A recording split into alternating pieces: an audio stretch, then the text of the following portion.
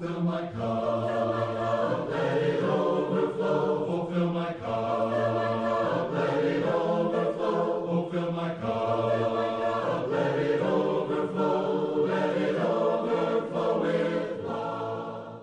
Good morning and welcome to We Are Just Christians. Thanks for tuning in today to the show. Really appreciate that. We Are Just Christians is a live call-in show, and I'll give you the numbers in just a moment how you can reach us if you'd like to have a conversation. My name is Mike Schmidt, and with me is Gary Jones. How are you, Gary? I'm doing well this morning, Mike. We're the elders of the Church of Christ on Savona Boulevard. I do a lot of the teaching as the preacher here, but we share this radio show, and it's brought to you with the idea of teaching about becoming just a Christian in the 21st century like they were in the first century, and that's why it's called We Are Just Christians. In fact, the website of the church, Gary, is wearejustchristians.com. We've had that for 20-some years, I suppose.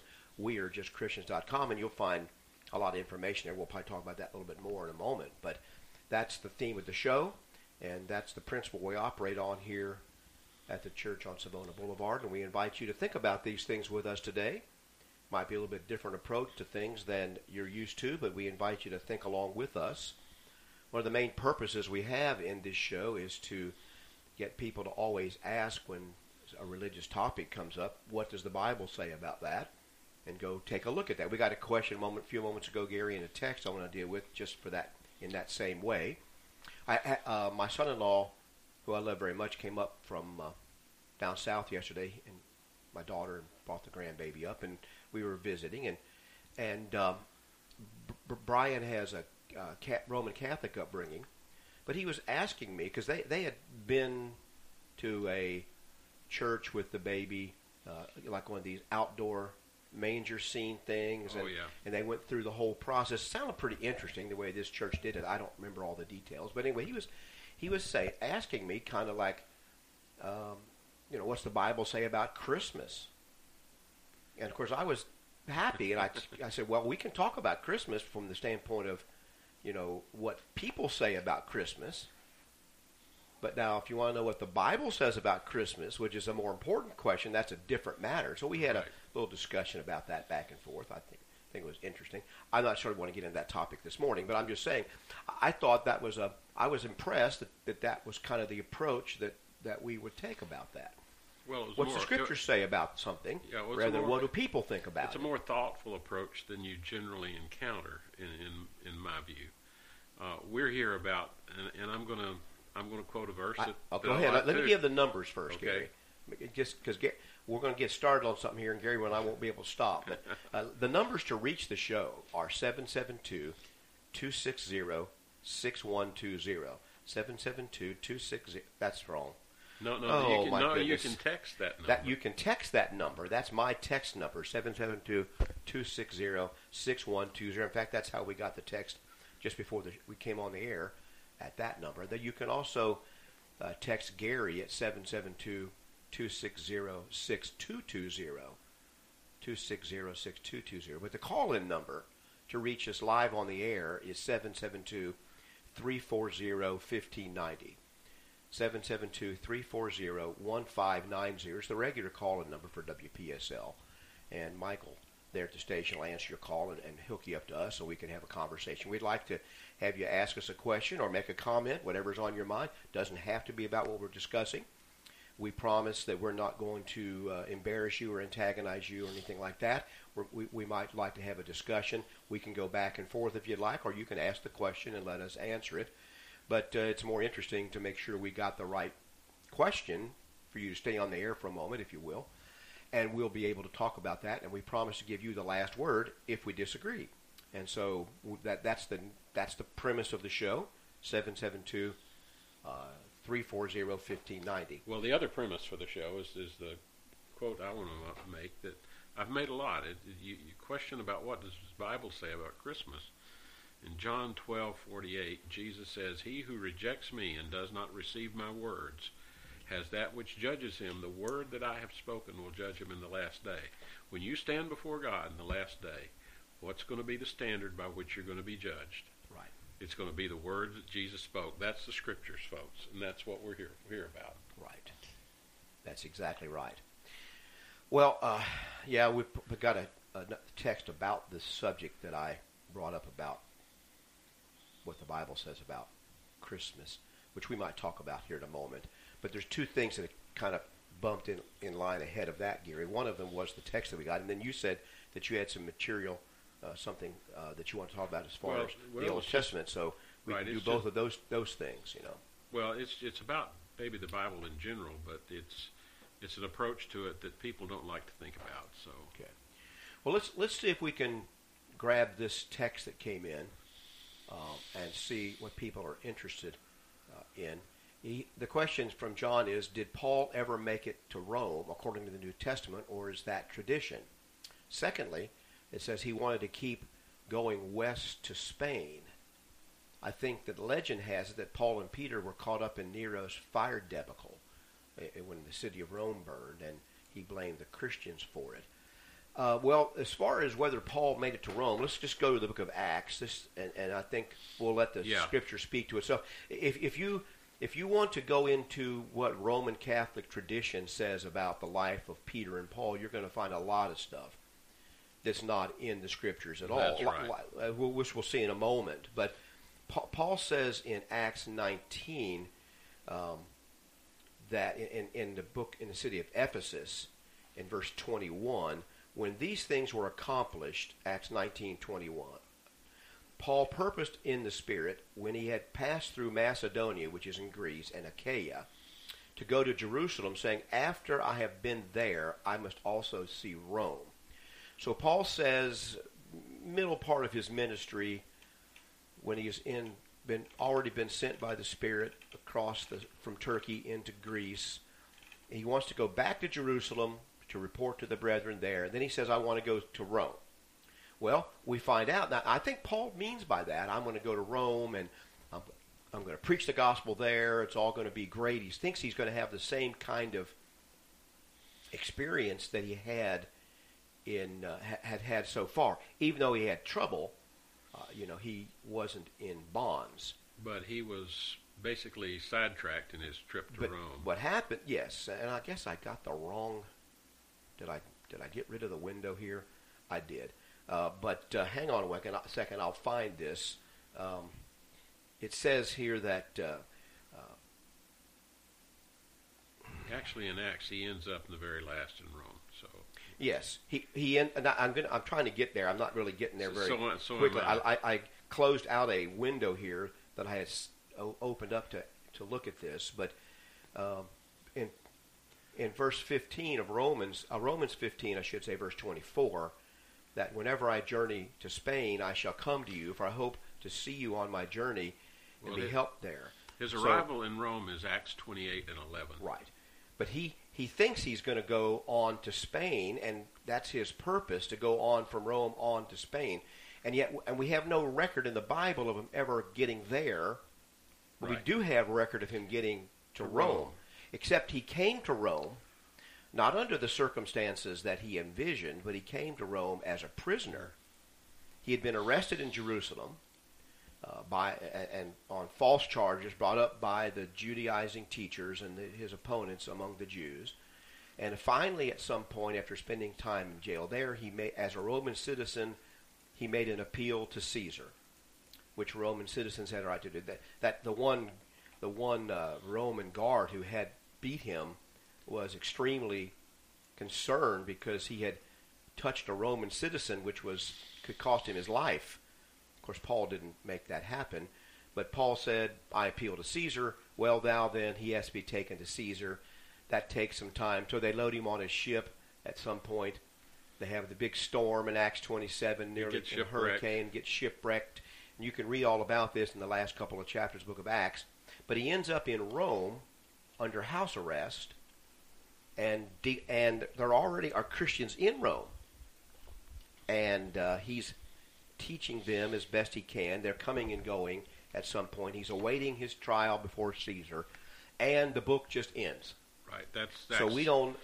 That's Acts 28:17 to the end of the book. Right, and we have no biblical record of the outcome of that trial, of what happened to Paul. I would say, Gary, in my reading of different people and different scholars over the years, there seems to be some indication that Paul was released from that imprisonment, was free for a year or two, then imprisoned again, and finally executed in about the year 67, 68 A.D. So that, but we don't have a record of that in the Bible of his execution.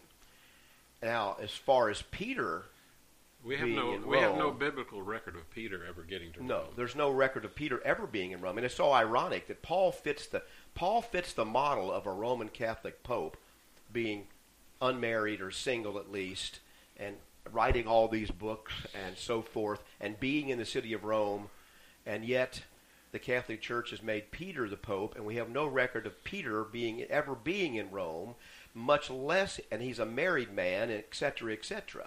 He was the apostle that was openly corrected by the Apostle Paul for his unscriptural, sinful behavior, and so this just doesn't sound like a pope, does it? No, not the modern version of a pope. As a matter of fact, if you look at Scripture, Peter is associated with Jerusalem more than any other city. More than any other city. And now, from the scriptural standpoint, that's his association, and because the Scriptures say that God, more or less, God sent Peter to the Jews, right, and Paul to the Gentiles. And of course, when you get to the city of Rome, who are you dealing with? Gentiles. And that's the whole point of the gospel, spreading from the city of from Antioch and Jerusalem on to Rome, and then from there, as the capital, on to the known world. So Paul could say in Colossians 1 that the gospel's been preached to the whole creation, 1:23, I believe it is. And so we don't have a record. Now, the only reference, Gary, I would say, that some appeal to is 1 Peter 5, where Peter writes, "She who is in Babylon, elect together with you, greet you, and so does Mark my son." And some say that Peter is referencing the fact that he is in Babylon and he's with somebody there. She, meaning either the church or some woman that's there, that's elect with them, greet you in 1 Peter. That's speculation, and certainly isn't certain in any way. Well, I think those same scholars try to link that Babylon to the Babylon of Revelation. Right. So it's obviously a figurative reference, and so we can't say in any definitive way that Peter is in Rome at that point in time. All we have is tradition, which I got no big problem with some traditions, Gary, because they don't seem to have a prejudicial force behind them. Then other traditions seem to have cropped up to buttress some extra biblical or unbiblical doctrine. But basically, I'm skeptical of those traditions that are there to buttress some doctrine that's not found in the Bible. What I would say is I have looked and I have not found any extra biblical writings that confirm that Peter was in Rome or that Paul was ever in Spain. No, yes, and we have no indication from the Bible for sure, much less extra biblical, that Paul made it to Spain, and or that Peter had been in Rome. So it's just odd how so much. This is why so much is made of that. Yes, that's why we're going to point you to try to give you a Bible answer. You can go to Wikipedia, or you can go to your priest or somebody, and you can get another answer. The point we're making with you on this show is, if you want to know what the Bible says, then let's look in the Bible. Let's not look in what a council or a creed book or what traditions say. We're going to base our answer that we're going to give you on the Bible. Now, to some people, Gary, obviously that's going to be a satisfactory answer. Or they're going to be more like, what I do. I say, well, the Bible says this, tradition says this, and you have to weigh which one you think you're going to lean on. And you'll see that, and I'm the person that when I think tradition contradicts what I can find in the Bible, I'm going to reject the tradition immediately. And you're the same way, Gary. Right. And I would encourage our listeners to be the same. Well, but other people want to blend those. The Roman Catholic Church says it takes the Bible and tradition to know what's true. That's something that we reject outright on this program. Yes, we're not going to make any absolutely. bones about it or make any apology for it. We reject outright that it takes the Bible and tradition to know what to believe. And even among so-called Protestants, of which we don't really consider ourselves Protestants, we consider ourselves just Christians, but even among so-called Protestants, a lot of people lean for their teachings and their beliefs on what tradition says. And they're talking about what the people who wrote after New Testament times, they often are called church fathers, ante-Nicene fathers, or before the Council of Nicaea in 323 or so, 315, I always get confused. 323, I think, are the Edicts of Toleration, or it's 323 and the Council of Nicaea is in I get those two confused. But somewhere around 324, I think, is the Council of Nicaea. The people that wrote before that, who were not apostles but left records of the early church, those are often called church fathers, ante-Nicene fathers. And there's ones that are later than that, like Augustine and others, who are... And you have to be careful of all of them. Because yes, all of them are not... None of those men are inspired. They don't have the Holy Spirit. Their books and writings were not kept by early Christians as if they were inspired. Okay? Though a lot their of writings were rejected as being inspired. A lot of their writings contain parts. They're true. Sure, we have quotations from them. We can reproduce the whole Bible from Almost what the ante-Nicene fathers wrote. quotation. Yes, or at least the whole New Testament. Maybe the whole Bible. So I'm not saying you just throw away everything they say, but you got to remember, even the early church did not consider those men to be the apostles, and they contradict each other. Yes. And things like that. So we only put a very limited amount of put stock in them. We only put a very limited amount of stock in what they wrote. And for example, Augustine said many good things, but he also promoted the doctrine of depravity and original sin and all this kind of thing. At least some people say he does. And I know you get on down further. You do. One of the early fathers, Origen. I think a lot of what Origen said is just completely off the mark. He is more pagan than Christian oftentimes. And one of them, I think Irenaeus, is used to date the book of Revelation, and when you dig into what he said about that, turns out it's third-hand information. Well, once again, Gary, the tradition says that the Apostle John had a younger disciple. When John was old in the book of Revelation, if it was written in the 90s, and John died in probably 95 A.D., before 100, shortly before 100, as an old man. He had a younger disciple named Polycarp, I believe. Yes. Who he knew, and Polycarp references John. And then I think Polycarp's disciple was Irenaeus, of whom we have many writings. So there's, like you say, a couple of generations in there. There's a couple of generations But in Paul there. also warned that after his departure, things would change in Acts 20. So you're already seeing the departures. You can't take what they say as if it's from the New Testament. We don't base our practice on what they did in the 2nd or 3rd century. I know we go, well, they were doing this in the 2nd, 3rd, and 4th century.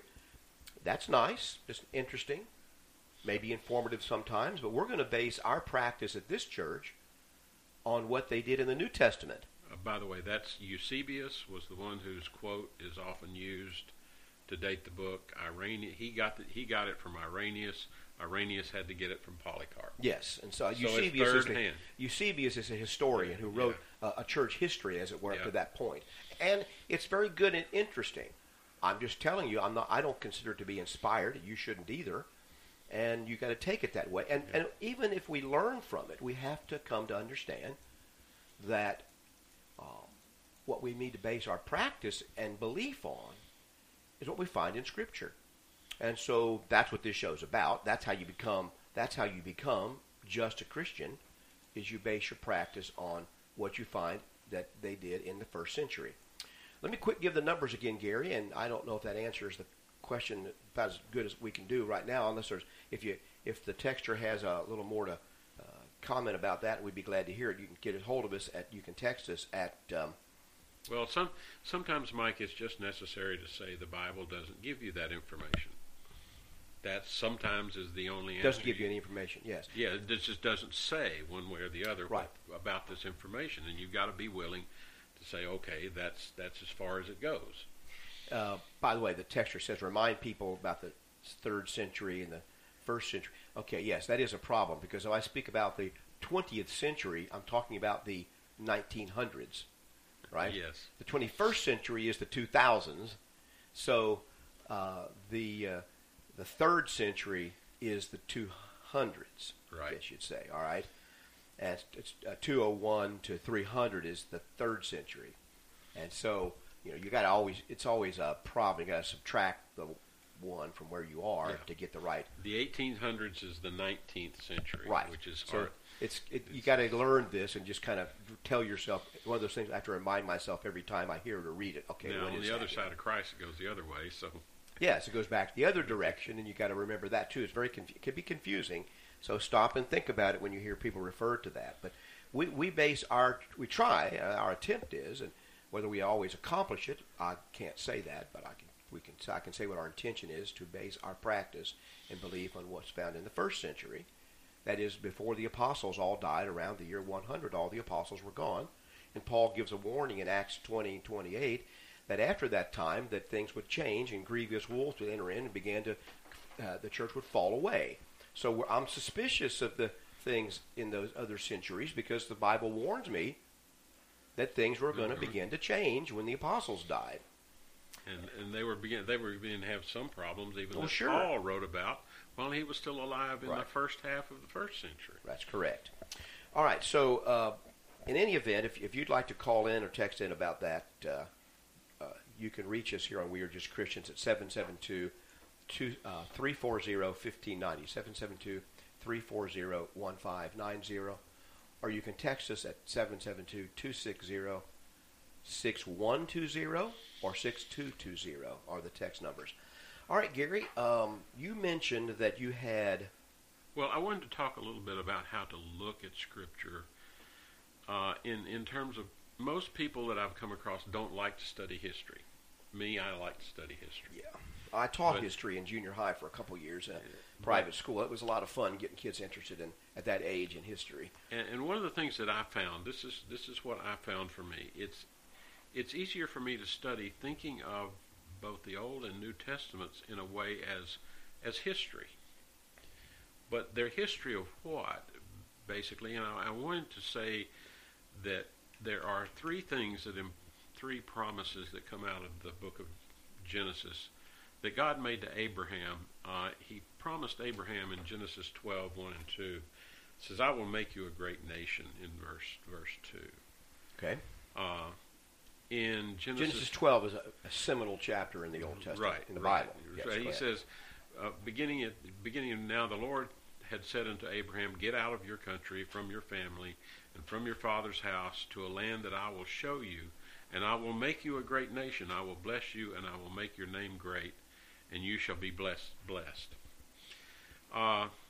In Genesis 13, he says, he tells him to look at all the land around him, in basically verse 15. "For all the land which you see, I will give to you and your descendants forever." Now, these were essentially unconditional promises given to Abraham, but then later on he says, and he says all of these things, I'm just picking out, he says this more than once, Mike. These are just sample scriptures, okay? If you read the book of Genesis through these chapters, you'll see these come up again. And he says in Genesis 22, when he sacrifices Abraham, once Abraham raises the knife and God says, "No, don't kill him," he says in verse 12, "Do not lay your hand on the lad or do anything to him, for now I know that you fear God." And he goes on to say in verse 17, "And I will multiply your descendants as the stars of the heaven and as the sand which is of the seashore. And your descendants shall possess the gate of their enemies. And in your seed all the nations of the earth shall be blessed." There are three promises. Make him a nation, give him a land, and in his seed all nations would be blessed. Now we find out, Paul writes later, that seed through which all nations will be blessed is Christ. So what we're seeing in both the Old and the New Testaments is the God fulfilling those promises to Abraham. And you need to start thinking about, as you read all these different books, which are not necessarily in chronological order, you need to think about it as how is God planning on doing this for Abraham and completing this, and it's completed. Abraham died before all of this was done. Right. He died not having received the promise. He that died said. not Many having of them did. not having received these things. We go on to Daniel, and there's references made in Daniel to a kingdom. Basically, the Christ that is to come will set up a kingdom which will not be destroyed, and he's we're told basically a political roadmap through history to when that the kingdom will begin to be. And so what you're seeing as you go through the history of the kings and Babylon and the return and many of the things that occur in those books, you're seeing the fulfillment of these promises. And if you'll think about the Bible in that way and begin to try to put things in an order, and we have some timeline material that we'd be happy to send you if you want to give it, want to look at it. Detailed timelines of where all these events in the Bible fit into world history, right? Yeah, fit into world history. Major kingdoms. And so that's what I'm trying to say. This is all I wanted to present, was start thinking of the Bible in those terms. A couple things about that, Gary, when I think you're exactly correct, is that this is one of the things that distinguishes Christianity, and I guess Judaism before that, from all other world religions, is that it is based upon the actual intervention of God in history. And it says history has a purpose. There's a purpose to history and events. Exactly. Other religions, there's no real end or the fancy word is teleological purpose to history. There's not a goal in mind. It's just history is just going on, or time just moving. But with Christianity, there's a purpose, and Judaism before, saying God is going to intervene in history. He's going to bring about these things through his providence and through his power to suit his will to save men. And then the unveiling of the Old Testament, or the unraveling of it, is to understand how all these things actually happen. So God did intervene in the lives of these Old Testament people, characters, and he did intervene in bringing Christ into the world, and then the history of the church as it unfolds in the book of Acts on down to our present time. God is active in that process. It's something, and he says then in the end, there's an end to history. All of this is going to be for the purpose of God's glory. When he's done with things, he's going to bring it all to an end and roll up the heavens and the earth like an old garment, dispose of them. But his people are going to continue. But Christianity puts itself in a unique position of saying, you can test the veracity of these things by what the prophets have said, by what has already occurred in history, and when this it even pinpoints when Christ was coming. And it pinpoints it ahead of time. Ahead of time, it's telling you these things, and that Christ. Here's the difference. I'll say it this way.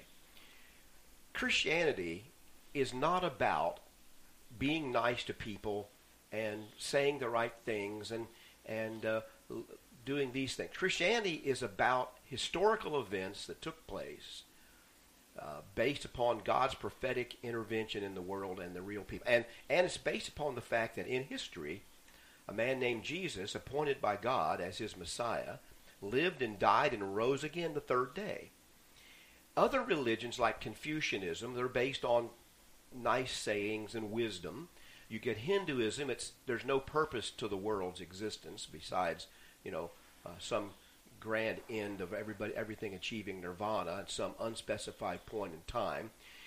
They involve no historical verification. There are no prophecies. There's no one living in history that matters. Even Islam is about the prophet Muhammad is not Jesus Christ and not God. So there's just differences in these world religions, and Christianity puts itself at the peril of being tied to history, and the history has a meaning and a purpose. That's why Christians, for good or ill, have been involved, Gary, so much in useless prophetic speculation. Well, they're trying to figure out when this history is going to come to an end with their speculations that they try to get out of the Bible without any merit or fruit, in our opinion, to figure out when it's going to end, and God didn't design it that way. He didn't design it that we could figure it all out. Well, most of it comes from a disconnect in what they're looking at as far as future events and a misunderstanding of history, or an ignorance of history, in that they don't recognize the events the Bible was talking about. Yes, they don't recognize that the fulfillment has already happened and what it is saying. Yes, that's correct. So, to understand this, you have to begin to look at it in a little bit different way than you would normally from an ordinary history book, but it helps you if you begin to look. The timeline is one of the best things. And unfortunately on the radio I don't have a screen where I can show you the timeline. And it's a little difficult to describe in words in the detail that we would need to really understand it. But we'd be happy to send you that if you'd just let us know. We have simple ones that you can start with, and we have complicated ones that will give you all the detail you want. It's just, but basically, Mike, what I want, this is the basis for our faith. It's based upon a historical event of the birth, death, and crucifixion and resurrection of Jesus Christ. Now, from there you can go forward or backward, but that's the central event of history. Exactly.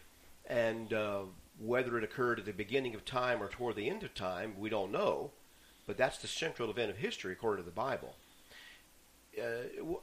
John, the texture says that what makes it hard, that the book Bible is a group of books, which is correct. It's not a single book, chapter 1, chapter 2. It's a group of books, and they are grouped by, sometimes by chronology, sometimes by category, whether it's wisdom literature or poetry or whatever it may be.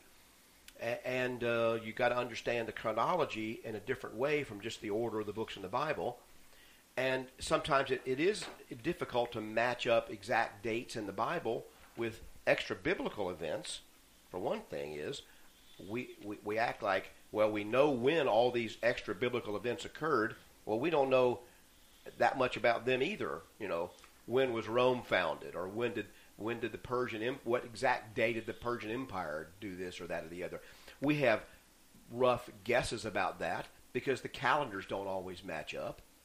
So my son-in-law asked me yesterday, so what year was Jesus born?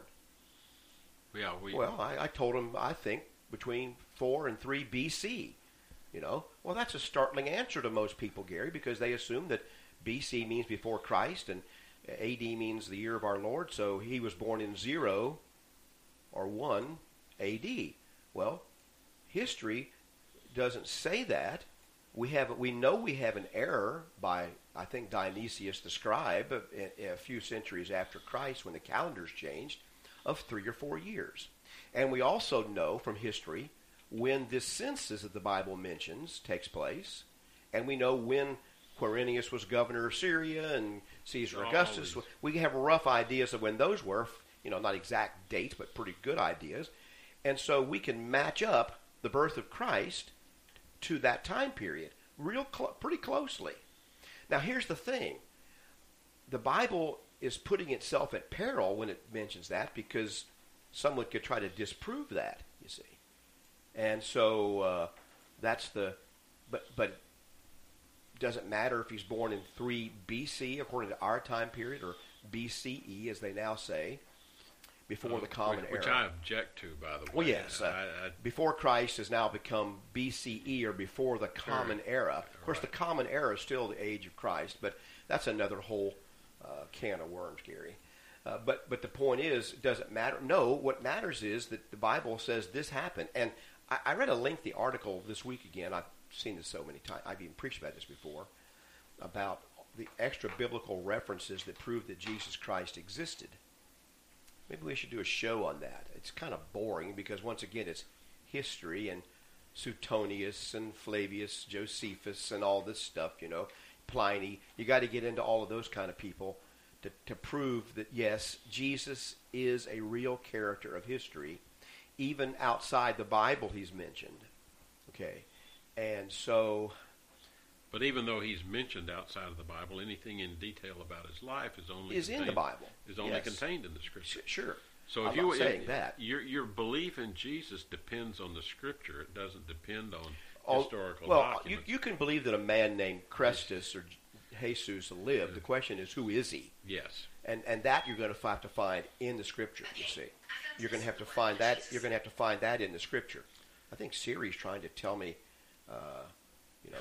something about Jesus here. I must have bumped my phone. I'm not sure Siri knows how to find out about the birth of Jesus. But in any event, do you know Siri's just a housewife who lives in Atlanta? I don't know how she answers all those phone calls. What we have to realize is the dates of historical events have a tolerance to them, I would say. In other words, we don't know those right down to the very minute or the day in a lot of cases. Yeah. Some of them we know better than others. Sometimes you can vector it in, like the destruction of the temple by the Babylonians. We're pretty sure when that last destruction was within a few weeks because of Babylonian records as well as the Bible records. Or even the forth. 70 A.D. destruction by the Romans, because there were pretty good records. But then there are other events that we don't know quite as well. You also have to factor in that a lot of scholars since these 1800s are automatically, a priori, without any other justification, going to always shift dates of the prophets to make these not prophets. In other words, Isaiah, from what we have known for centuries and understood at the time period, the Jews believed, he lived in the 700s BC. But because he made prophecies that didn't occur for 150 or 200 years after his death, the more liberal scholars, I'll call them, have to shift his existence to that time period after the event, because they reject the idea of divine prophecy outright. So without any other evidence, they just say, well, he couldn't have written it. He couldn't have written this in 700 AD because his prophecy is so accurate that he couldn't have known it ahead of time. Well, of course, that's the whole point. So if you just read stuff off the internet by these so-called scholars without knowing what their presuppositions are about these dates and people, you'll be misled, I believe. Exactly. And that's a fundamental problem. There is a question about, for example, when the date of the Exodus was. I don't know that there's quite as much presupposition about that, but there's a couple different dates of the Exodus. I happen to think probably it occurred around 1450 to 1500 BC. Or who was the Pharaoh in Egypt at the time? We don't know for sure about that. No, We're getting better ideas all the time about who that was. Well, there's a lot of disagreement among scholars about the pharaohs and their dates and when they were. That outside the Bible, without Yes. the Bible even being involved in it, Right. there's disagreement about that. So many of these things we don't know for sure. So don't get discouraged by that, but understand that this is generally a history. I have come to the conclusion that I trust the Bible for history more than I do a lot of the historical scholars that I read. Well, I think in the long run, you won't be disappointed in that. In the short run, you might look bad because you say, well, I believe what the Bible says in spite of what they say. But you can give the example of, as I've done many times here in sermons illustrations, of the scholars in the 1800s just laughing out loud at the Bible and Isaiah mentioning Sargon, who he was, because he wasn't in their list of kings of Assyria. Then all of a sudden they find now him. we've dug up his palace, and I've seen the images of him and his gods on display in Chicago with my own eyes. They don't go back and correct themselves, but those who believe that Sargon existed as an Assyrian monarch, in spite of what the critics were saying during their lifetime, were proven to be correct. Well, even in my lifetime, the critics were saying there was no evidence that King David of Israel ever existed. Correct. And now they found, guess what? Letters to David Right. at about the right time period. Some of his other official Right. seals and things like that. Now, Texter mentions here the same thing is true with Mark, the book of Mark, written in AD 70, because Jesus mentioned the destruction of Jerusalem. Well, that's true. That's why, from what I learned in going to college and studying the Bible from my professors, was that the book of Mark was one of the earliest written Gospels. It was an early Gospel. Well, the scholars today, a lot of them will tell you, no, it's late. Why do they do that? Because they found some manuscript evidence? No. They do that because there's very specific prophecies about the destruction of Jerusalem, which didn't occur till AD 70. So Mark couldn't have been written in AD 50 because it's predicting an event with real clarity that happened in AD 70. So they say it has to happen after 70. They have no historical reason to say that. Or even They're saying it because they don't believe it can be inspired. Or even any linguistic reason. There are a lot of the Old Testament books that linguistically are dated early, yet again the same thing, because they prophesy events that occurred later. You get this de facto shift of the date. Yeah, so you have to know the presuppositions of the people that are looking. The same thing happens with people looking at bones and artifacts in the ground. You know, bones are bones. It's the presuppositions that you link it all together to say this is that, this is the other, and this is old. This is prehistoric, or this is a what word am I looking for, Gary? This is a primitive man. This is a more advanced man, and we're doing that based upon our analysis of whether the skulls look like European white males and so forth, because the others look kind of primitive in our view, But they don't know. They don't know what those people were like, or whether they were extinct apes, or whether they were humans like us. They don't know that Neanderthals are not like us, just looked different, and most of them have passed out of existence as far as how they look. Some people carry their DNA, some don't. If you presume, for example, that Neanderthals are a precursor to man and not human, then you can say, oh, see, that proves evolution, that we came. If you don't assume that, which you don't have any real reason to assume it or not, then you say, well, they're just a different variety of human beings. They were like us, only they were maybe taller with a bigger brain pan. They had a more a different shape of a skull, but they were human. I think the same thing is true of Cro-Magnon man.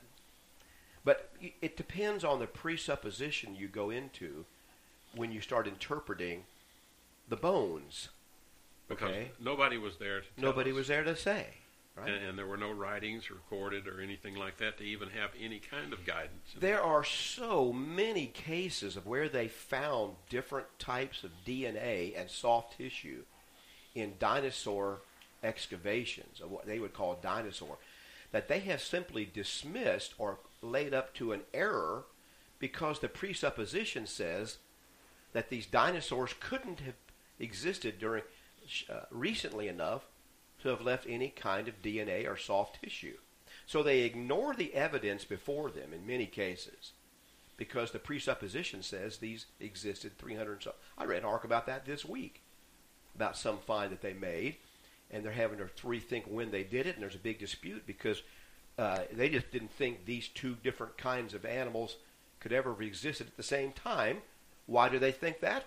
Because they've got a chart, a time scale that they made up, not based on, they're not willing to change the chart based upon the new evidence that arises, okay? Well, and challenge their own presuppositions as often as they should. One of the things that I read about the geologic time scale is basically by dating things in the layers or how far down it is.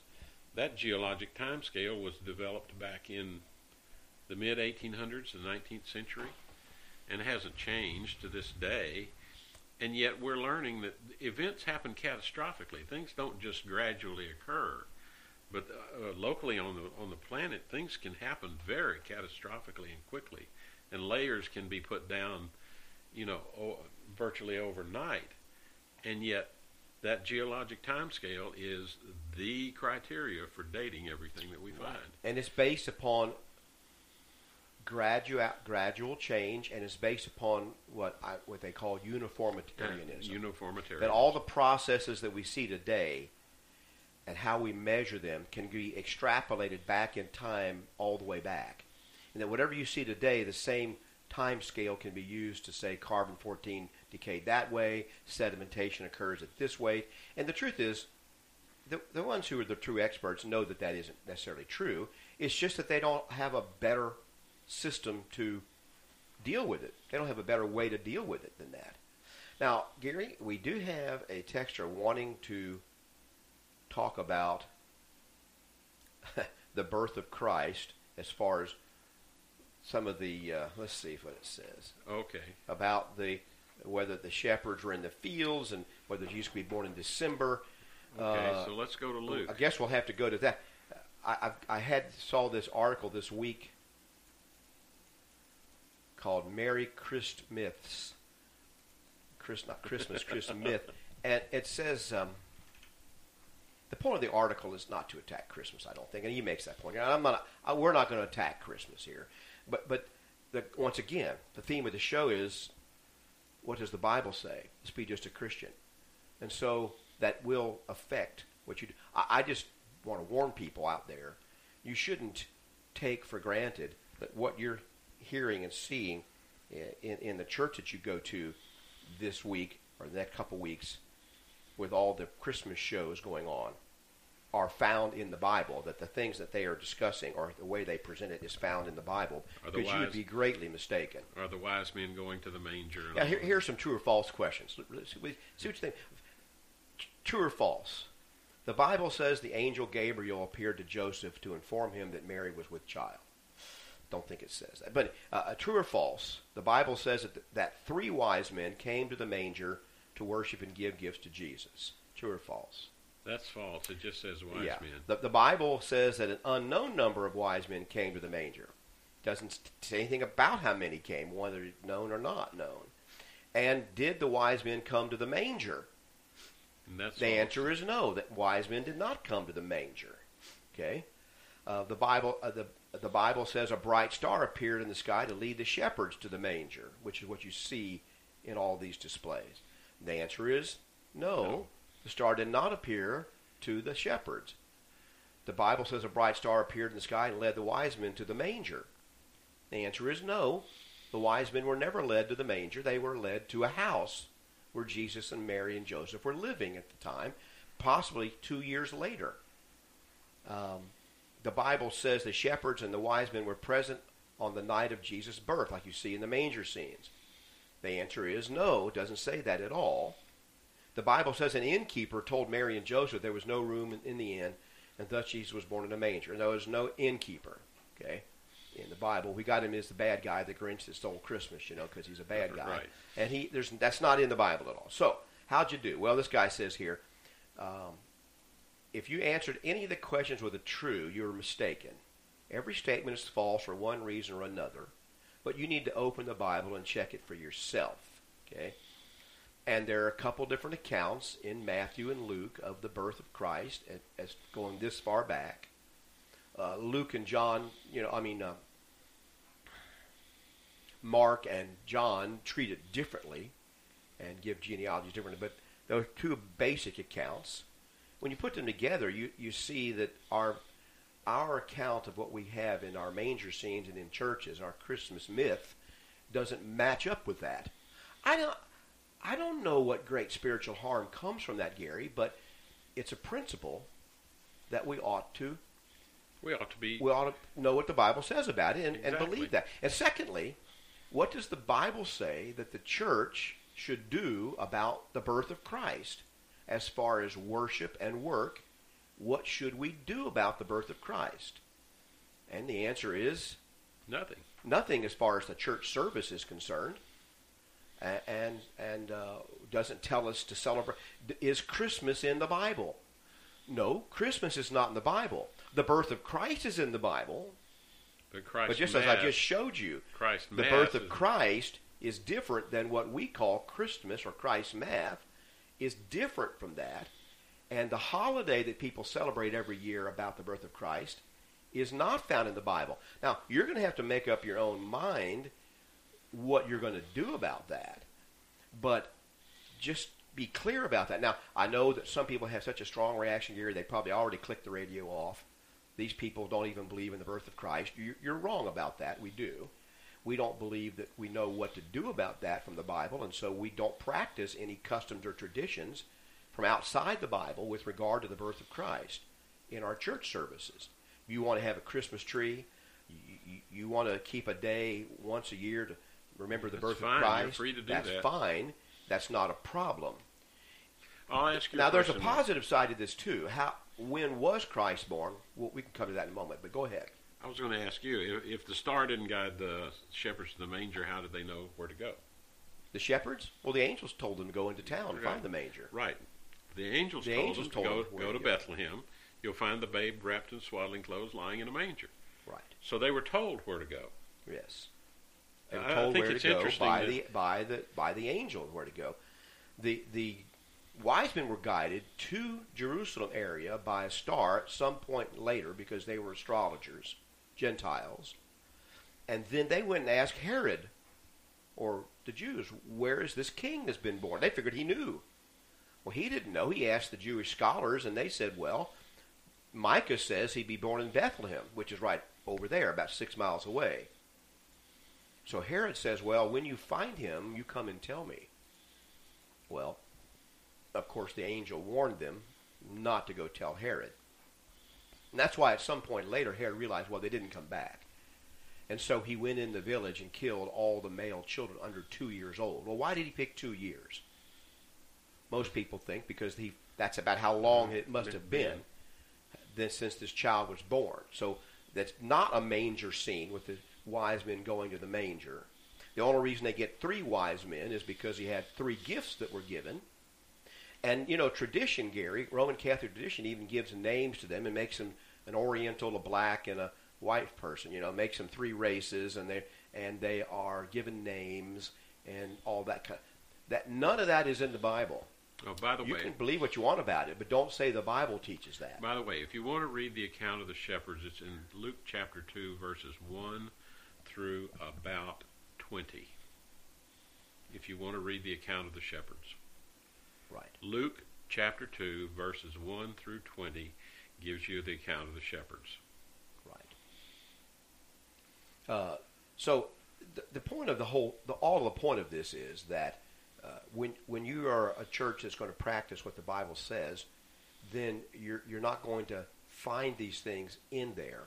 And it's ironic to me. I tell you one thing that does bother me, though, Gary, about it, is that people get more upset about this kind of thing than they do the fact that they may not know or be practicing what the Bible says. They get more upset about someone saying, well, that's not in the Bible, than they do about anything else. They get more upset if you challenge their tradition than they would if you were even teaching something false from the Bible. My friends, that is a problem that you ought to consider. What you're getting upset about. Are you upset because people aren't teaching and believing what's in the Bible? Or are you upset because someone is questioning what can only be considered a tradition that you've been handed by somebody? And that's a problem that we got to consider. Now, I think it's just illustrative, though, of this fact that modern Christianity, and it's been going on for a few centuries, has gotten away from the basic teaching of scriptural principles about things. And so we're more concerned about keeping holidays of which the New Testament says nothing. There is not a mention at all, and you can go way back in history to see this. Even historians like Philip Schaff will tell you that in the early church there is no record of any of the churches keeping any annual festivals of any kind. We get more concerned about keeping holidays than we do about what the Bible actually says about how to be saved, what we ought to believe about the birth of Christ, or anything else. Or how to carry on our lives. How to live our lives before God.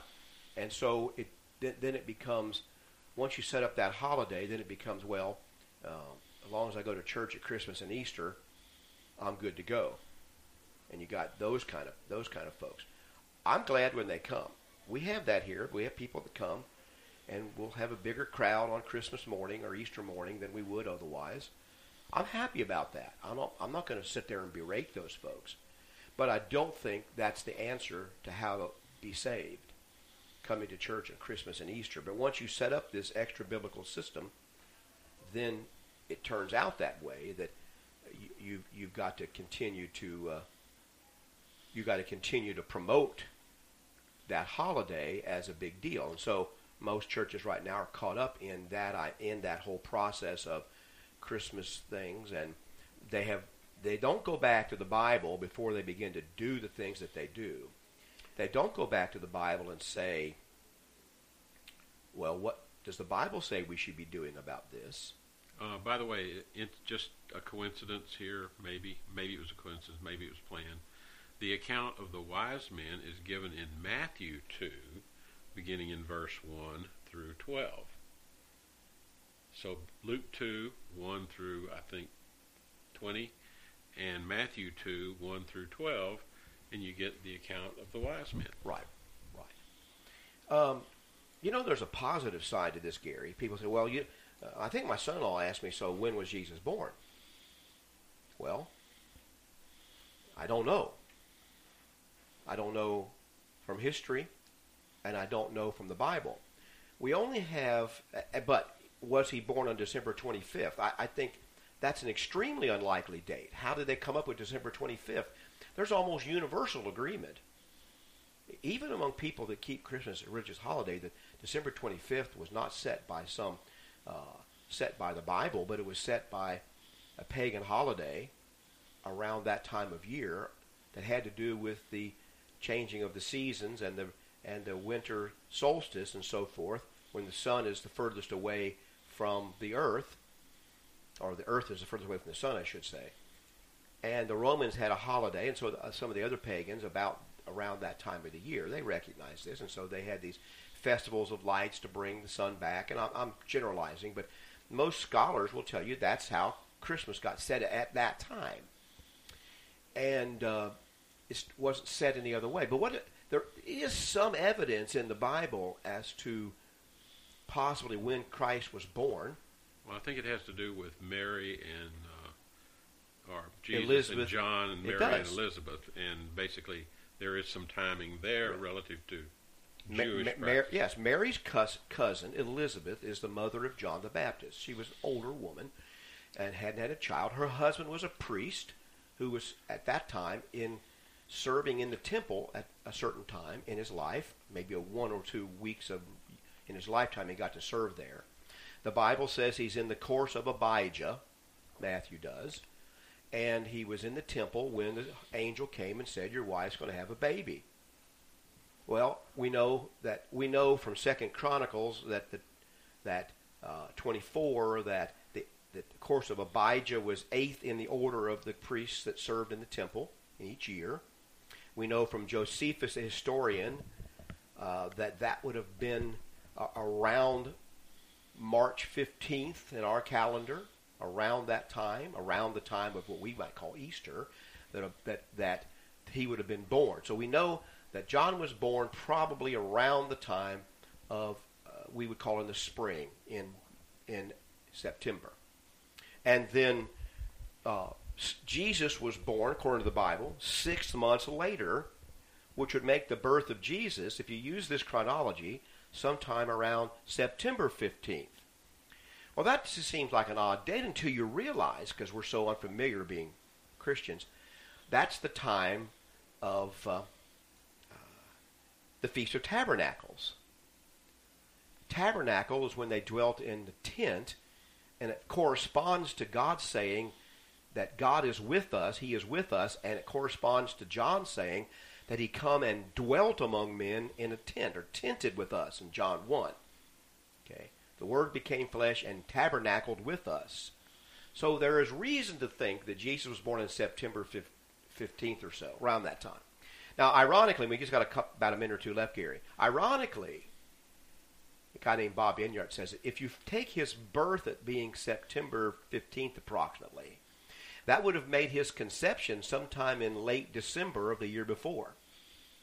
So it's possible that he was conceived around the time of what we would call Hanukkah, or the Festival of Lights, as the Jews put it, that they were keeping of the feast of the, as John calls it in John 10, the dedication of the temple, that they were keeping that feast. And that's the time when Christ was conceived. He was born the following September, which corresponds to the Feast of Tabernacles. He was killed at the Feast of Passover, right, in the spring, and so forth. So there's Bible basis for this. All these things related to the Jewish holidays that they were given to keep. And the holidays mean something. Our time is gone today. Appreciate you listening. Want to encourage you to take a look at our website, which is wearejustchristians.com. Wearejustchristians.com. You'll find recordings of this show there, and also all the sermons here at the church that you might be interested in. You can even search by topic there. A lot of other information. It's certainly not a denominational website. Wearejustchristians.com. We'd like to invite you to come and worship with us. Come and see. You need to come and visit for a few weeks and find out what's going on here. And we meet at 2196 Southwest Savona Boulevard in Port St. Lucie, 2196. That's at the corner of California and Savona. On the southwest corner behind the shopping center, you'll find the Church of Christ on Savona Boulevard. And we'd invite you to come. People from all over the world come here, all kind of families, single people. We'd love to have you. You'll come, and we're not going to ask you for money. You're just going to find a warm welcome. Thanks for listening, and may God bless you, and tune in again next week. Oh, fill my cup, let it overflow. Oh, fill